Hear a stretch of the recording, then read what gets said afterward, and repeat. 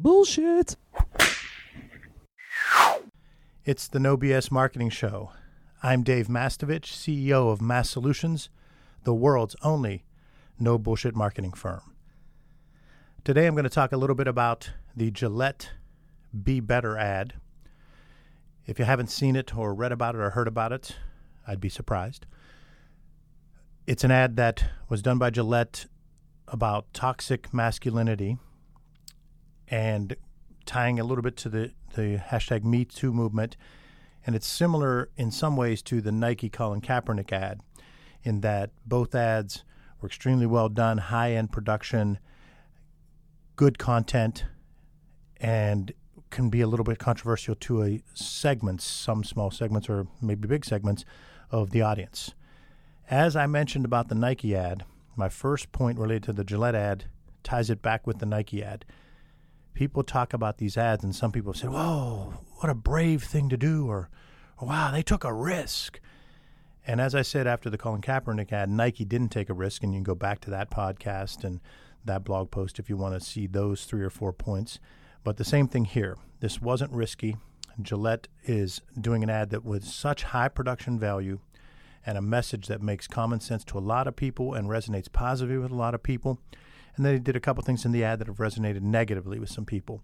But they gain all kinds of discussion, all kinds of free public relations, and there really isn't a downside. Now, to date, their sales have remained at the level that they were pre-campaign, so it is not hurting sales.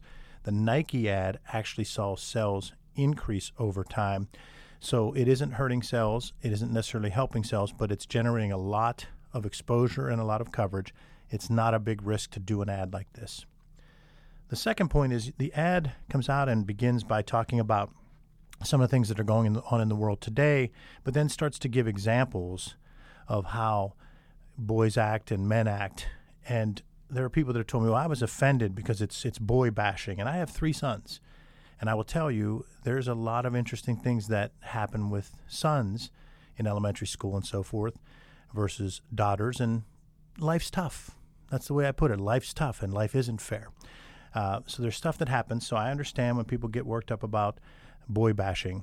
But when I look at the entire ad, my second point is that as a dad who was raised by a dad who was nurturing, my dad wasn't afraid to cry at a movie in front of you. My dad admitted mistakes.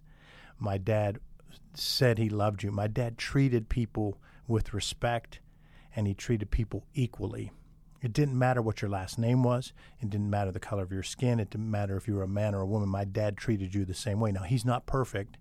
He's closer to perfect than most people, a lot closer than me because I'm far from perfect. But he treated people with respect, and he treated people equally. So from my standpoint, as I watched this, I wasn't offended. I was just like, oh, that stuff shouldn't be happening, and let's do what we can to stop that.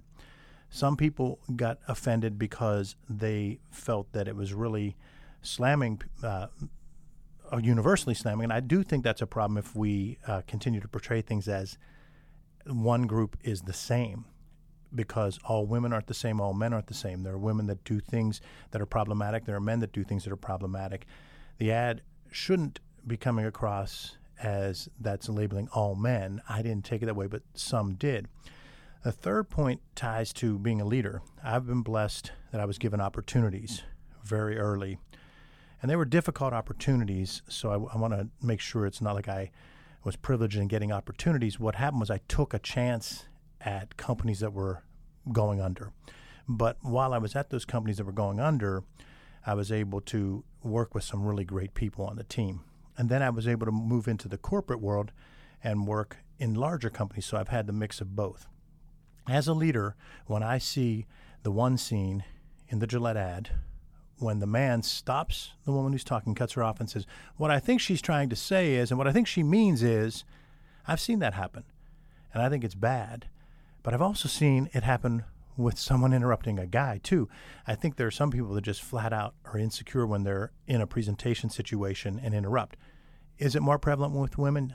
I'm thinking yes. I don't have quantitative evidence. I have qualitative evidence, but I think yes. I've strived as a leader to talk about and hear from everybody, but most importantly, I'm looking for diversity of ideas. I want the best ideas at the table to solve problems. If the best idea comes from a snail, I want the snail at the conference room table. I don't care what your name is, what you look like, what your age is. I want the best ideas. So as a leader, I saw that and said, that does go on. I've witnessed it going on. I lead in a different way, and that's going to be a competitive advantage for me. So I would say that when the people get offended by that and say that that's labeling men, or if someone out there is naive enough to think that is how all men are in the workplace, that person's wrong. Whoever says that, if anyone out there thinks that's indicative of most men, the majority, you're wrong. You're doing what stereotyping, just like what you are criticizing. It isn't most men. It isn't the majority, but it's happening. And it's prevalent. So if you're someone that knows it's not the majority and you're not in that style, you can see that as a competitive advantage. So you can begin to work on that and use that and leverage that as your competitive advantage, because you are including people and you are looking for diversity of ideas. Now, my fourth point ties to consistency and fairness, because I mentioned my dad, but I want to mention my mom, who gave me the fairness gene. If something's not fair, it really bugs me. Anyone that's worked with me, played for me as a coach, worked on my teams, knows that fairness matters a lot to me. Consistency matters a lot to me. I want to make sure we're fair and consistent so that we don't just portray men as idiots. You know, I can recall back to when I was a teenager, and the number one show in the country was The Cosby Show.